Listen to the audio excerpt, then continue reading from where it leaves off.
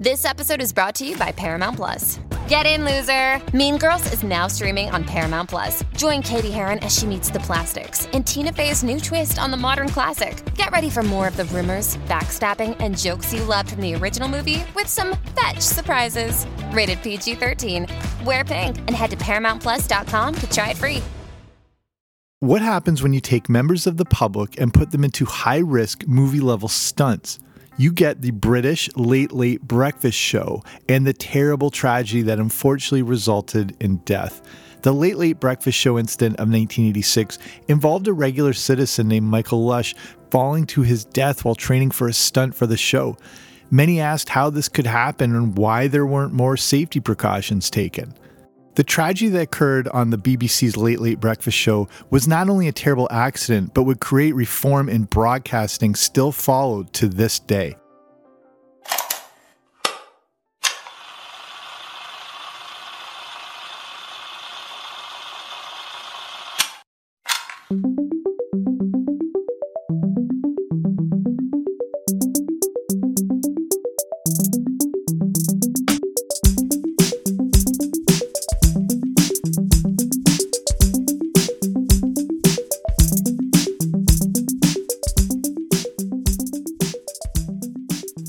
If you're from the UK and grew up in the 80s, I'm sure you remember this. If you live outside the UK, it's still a fascinating story that's hard to believe actually happened. It also harkens back to an era where precautions were not at the forefront. Legalities weren't as prominent and more risks were taken. So that's what we're going to look at here today. Before we move on, stay around to the end to hear the latest episode just released on the Everything 80s Movie Club over at patreon.com and an awesome Patreon of the Week bio. Okay, let's get right to it. So what was the Late Late Breakfast Show? As mentioned, if you lived outside the UK, there's a good chance you've never heard of the show, but every country seems to have its own version of it. Despite being called a breakfast show, the Late Late Breakfast Show is actually broadcast on Saturday nights.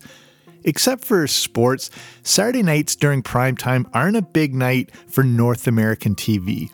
Even Saturday Night Live doesn't come on until way after prime time. Everyone tends to be out on Saturday nights, and it's just not worth airing anything hoping to attract big ratings. American networks learned early on to not air anything too significant on Saturday nights. But in the UK, Saturday nights have always been a big television night. This was especially the case in the 70s and 80s. Some of the biggest ratings of the week took place on Saturday nights. And in the 70s and 80s, there was no internet, streaming services, even home video. The only thing people had for entertainment was the TV, and Saturday nights were one of the few nights in the week when the whole family was together. So I'm Canadian and partly grew up in England, as I've covered on this show. So during the 80s and that time period, I can attest to how important that night was. On a Saturday night in the late 70s and early 80s, more than half of the country was watching TV. There was a massive audience out there, and the BBC would try to go after it with the Late Late Breakfast Show. The easiest way to sum up this show is like the old days of David Letterman. It was a variety show that started on September 4th, 1982. It would be hosted by Noel Edmonds, who was a former BBC One radio DJ. Co-hosts included Scottish actress Leonie Harper, along with Michael Smith or Smitty, and John Peel, who was another BBC radio DJ. The show struggled at first, but then found its groove as a great way to feature popular musical acts. ABBA appeared on the show a few times, and their last ever TV appearance was on the Late Late Breakfast Show. This show also featured comedy bits and hidden camera gags, along with the big pop music performances. There was even a controversial situation with Paul McCartney that ended up pissing off Olivia Newton-John, which is the most 80s sentence I think I've ever said, but that's a whole other huge story. The main thing is, everyone is very aware of the Late Late Breakfast Show. One popular segment on the show was called Give It a Whirl. Viewers at home could phone in to have the whirly wheel spun. This was a big Price is Right style wheel that landed on various stunts. The viewer, with the stunt selected, was given a week to train for it before appearing on the next week's show to perform it. You can already see what a ridiculous idea this was. It has shades of Stupid Human Tricks from Letterman. This was the ultimate don't try this at home feature. But some of these stunts were legitimately terrifying and definitely not for a member of the general public to perform. Some stunts included jumping a car through a giant hoop engulfed in flames. Another one involved a member of the public riding a motorcycle on the wall of death, which are those giant roulette-type wheels for a motorcycle. Another stunt would involve, yet again, a member of the public being pulled by helicopter from a chimney before it exploded. Someone thankfully canceled this one when it was protested enough by the government's Health and Safety Division. Another involved a woman named Barbara Sleeman. In 1983, they fired her out of a cannon. Fortunately, she only broke her shoulder.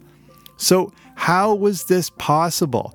Well, if you listen to my show on Action Park in New Jersey, which I recommend going back to listen to, this was the 1980s, and the regulations we have today that seem obvious weren't always a thing back then.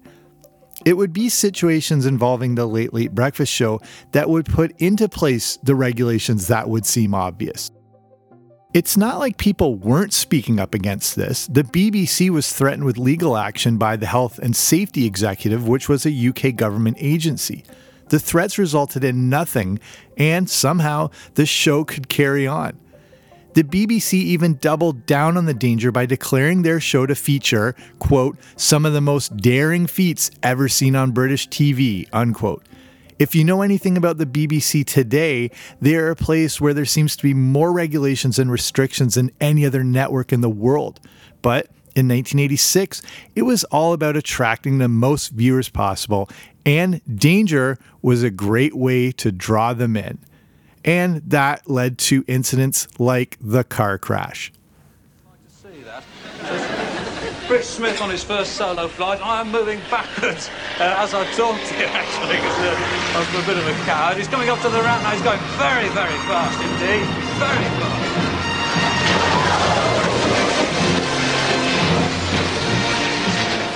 Look.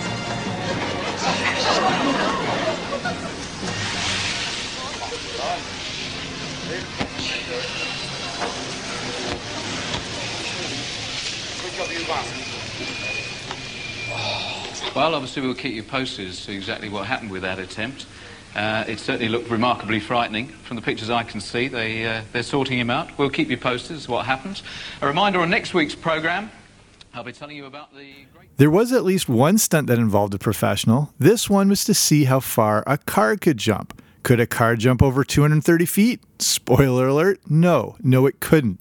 In 1983, stunt driver Richard Smith would give it a go. In a very Evel Knievel design, a ramp was set up with cars underneath to see how far the jumping car could travel. I always wondered why other cars were seen as some sort of ideal landing object under other cars. Would crash pads not have been a better option? On live TV, Smith would hit the ramp going 140 miles per hour, causing the car to somersault in the air and barely land on the cars below. He ricocheted off onto the pavement. That clip you heard is available to see on YouTube. You can watch this as it happened. Emergency crews rushed out to a completely decimated car, again, all of which was being watched on live television. How Smith survived was nothing short of a miracle, and host Noel Edmonds had to keep the show going, not knowing if Smith was still alive. It's not that Smith walked away. He broke his pelvis, injured his back, neck, head. Speaking of England and car crashes, another car-related incident would happen years later when, with all safety precautions assumingly in place, Richard Hammond of Top Gear attempted to hit the land speed record in a rocket car before a tire blew out, causing it to flip upside down at nearly 370 miles per hour. But like the Smith incident, Richard Hammond is a trained driver. This is what can happen even with all the precautions in place. Imagine members of the general public with no experience. You would think that this near-death incident would cause the show to take a few steps back. But no, it didn't. At least this car crash incident was with that trained professional and not some person just calling in on a talk show. This would all change in 1986. So the show had faced legal threats, but that's as far as they went. No action was taken and things were left to function as they always had. The dangerous stunts would continue. Michael Lush was 24 years old and from Southampton. His girlfriend would be the one to put him up for the whirly wheel. On November 8th, 1986, Rush would be called up live by the Late Late Breakfast Show. Rush had landed on the stunt called Hang 'em High and would appear on the show on November 15th. Rush was excited and was the type who seemed to want to take part in some physical risks. Hang 'em High was like a Harry Houdini stunt in that it involved being tied up in chains or a straitjacket and trying to escape. But when you did, the stunt then involved jumping from an extreme height with a bungee cord from a box before it exploded. A crane would suspend the box 120 feet in the air with no airbags below in case something went wrong. And I don't remember Houdini trying something like this. Lush didn't even start training for the stunt until the 13th. The show was on the 15th. Besides the lack of airbags for the training, there were some other issues.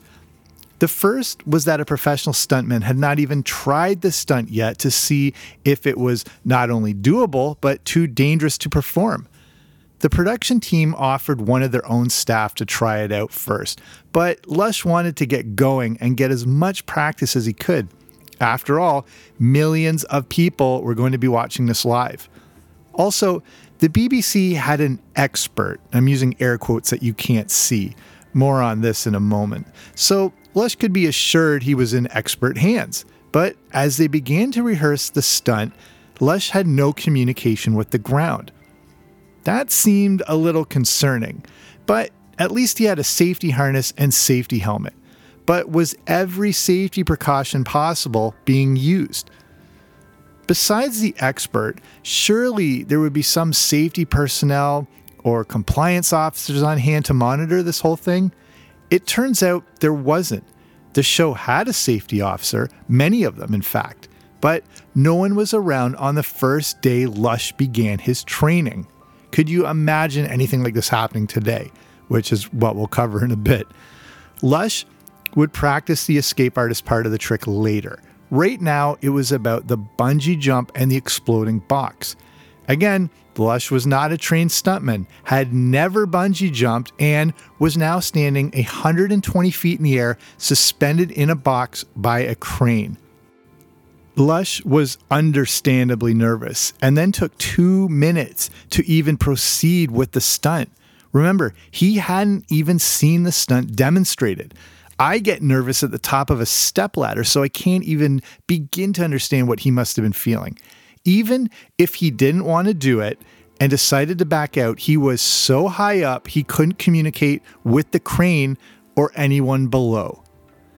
Let's take a journey back to 2003. Canadian teen sensation Avril Lavigne was topping the charts and turning the music industry upside down. But what if I told you that the Avril Lavigne we know and love might not be the same Avril? What? Did Avril die? Was she replaced by a doppelganger? I'm Joanne McNally, and I'm doing a deep dive into a notorious internet conspiracy. Who replaced Avril Lavigne? Listen wherever you get your podcasts.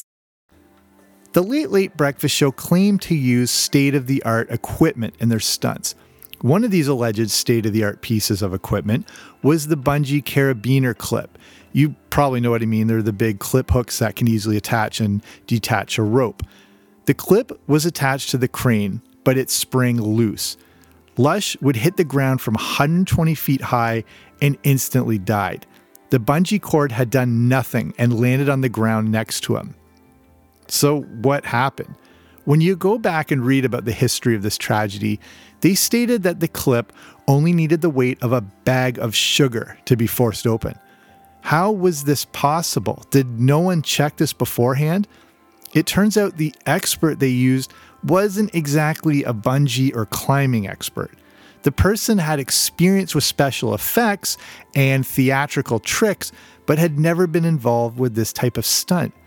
There were no equipment experts to double check that everything was functioning properly.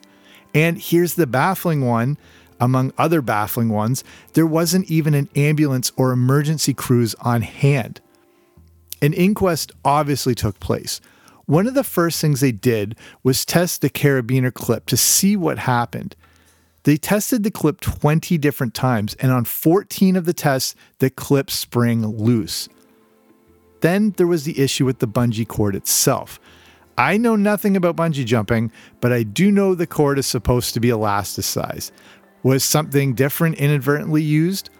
Bungee specialists, including ones who pioneered modern bungee jumping in the UK, had said that they had attempted a similar stunt using 3 ropes and not just one. One was all that Lush had. It turns out these specialists had warned the BBC that stunts like this, without the proper consultation, could result in death. The BBC was then called out by other stunt performers, including Jim Dowdall, who has performed stunts in several huge blockbusters and is known as the stuntman to the stars. He said there was no way a member of the public should have attempted this. This is BBC One. Because of the tragic accident involving Michael Lush while preparing for tonight's edition of the Late Late Breakfast Show, the BBC has decided to cancel this and all further editions of the programme. The Inquisition found a lot of errors involved with the bungee stunt. This time, the health and safety executive was able to prosecute the BBC, but the fine would only be £2,000. The BBC contributed over £120,000 to the family of Michael Lush. Converted for today and with exchange in American money, that's around $400,000. Through the investigation, they revealed that a stunt like this wouldn't even have been performed by a professional unless it had airbags. And as I keep pointing out, a member of the public did this with no previous experience. They also pointed out that even with professionals, a stunt like this would have taken weeks. A non-professional was only given a few days. The show had not taken the proper safety precautions, and any discussions of the stunt with a safety officer had happened over the phone. Again, that safety officer wasn't even there the day of the rehearsal. The Late Late Breakfast Show tragedy would have many implications. First, the show was immediately cancelled. Next, the event would have a massive impact on the future of broadcasting in the UK and around the world. The BBC would move away from any stunts that involved a member of the general public. Safety regulations would go through the roof, and other networks would learn that risks made in the interest of higher ratings were incredibly irresponsible and illegal. Whether it's in the UK or North America, you would obviously see nothing like this today. It's impossible to even imagine something like this taking place. We're so used to the legalities of every little thing that a stunt like this doesn't even seem feasible. Even if a member of the general public was used in something similar, there would be months of preparation and professional training, insane precautions, and so much insurance it would make your head spin. Safety regulations and precautions are obviously par for the course today, especially in network broadcasting. And it's hard to imagine a time when they weren't always a priority. But like, again, Action Park, I really recommend going back to listen to that show just to see, the lack of precautions at an all-time high. It's just how things were in the late 70s and early 80s. The BBC was trying to stand out during a very competitive Saturday night, and death-defying stunts appeared to be the way to do this. The problem with this is you have to always one-up yourself. People get bored when they keep seeing the same thing, and you have to push the boundaries to keep them engaged. So someone bungee jumps from 120 feet, next time it'll have to be 150 feet, 200 feet. It's insatiable. Eventually, you push it so far, there's no coming back. This was the horrific case with Michael Lush in the Late Late Breakfast Show. It was a tragedy that should have never happened, but it at least served as a warning for other productions and networks that dared to consider taking such an outrageous risk. So let's finish it there. This hopefully was interesting to you, it's sort of a UK-centered episode, but hopefully interesting to people from everywhere because it did have implications all around the world. So as I mentioned at the start and wanted to finish up, I wanted to end with our Patreon of the week. And that is Joseph, who comes from Houston, also lived in the West Coast, ended up moving back to Texas, and him and his wife live in the house on the same spot that his parents' house used to, which is a full circle, cool story. He's also a PhD in American history and teaches international business and history at the University of Houston. So some of his favorites, looking at favorite 80s movies, he went with Indiana Jones, The Last Crusade, and then The Naked Gun is a very close second. Good mix. Favorite cartoon. Again, these are impossible always to pick one, so I'm always looking for some favorites. But he liked Super Friends, Smurfs, Richie Rich, Bugs Bunny Roadrunner. During the week, regular He-Man, stuff like that. Favorite band or artist, big Van Halen fan. Also loved The Police and Michael Jackson as a close second and third. Favorite toy he had in the 80s. He loved the Speak and Spell. Obviously, Star Wars action figures, and he had a Millennium Falcon, which is awesome. I don't know anyone that had the Millennium Falcon. And then, obviously, getting older, favorites became things like the Atari 2600, then the Nintendo. Favorite 80s TV show. Joseph said he's a big TV junkie in the 80s, so, again, another tough call. He loved the comedies. He liked shows like Night Court, Cheers, Family Ties, Fantasy Island, Quantum Leap, things like that. Favorite breakfast cereal, this is one of my favorites always to look into. His is Golden Grams, which I have to say that's probably my number one choice too. Also up there, Corn Pops and Lucky Charms, a perfect breakfast trifecta there. So thank you to Joseph. And Patreon, if you're unfamiliar with it, is the platform to support small independent podcasts like this. So for as little as a few bucks a month, you're able to support the show, but on Patreon, there's different rewards based on the tier. So one of the top tiers is getting shout outs and bios on the show. And then say at the Boba Fett level, that is the Everything 80s Movie Club. And I just did a review of Teen Wolf. So if you're over there, check your feed if you haven't listened to it already.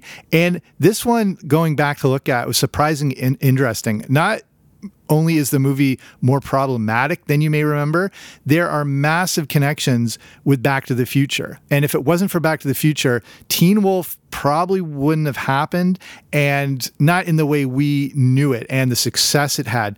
And it's also a very interesting story in a movie studio putting in the bare minimum to get a movie out. And that was their whole intent. And it's technically considered an indie film. And it was made on a budget of nearly only $1 million. It was shot in less than a month. And they were absolutely convinced it was going to be a moneymaker. And it was, especially after landing Michael J. Fox. So a pretty interesting show with a lot more connections than I realized. So if you want to learn more, if you're interested or in a position to support a show like this, just check out patreon.com/80s. So that's patreon.com/80s, or wherever you're listening to this on. In the show notes, the description, there'll be a link that'll take you right there. Okay, that's it for me. Thank you for being here. Thank you for supporting the show in whatever way you do. All of it is important, but I will be back soon with a new episode. Don't you dare miss it. For most of us, crime is something we see on the news. We never think it could happen to us until it does. Loved ones are gone, and for the survivors, the scars will never heal. I'm Nancy Hixt, a senior crime reporter for Global News.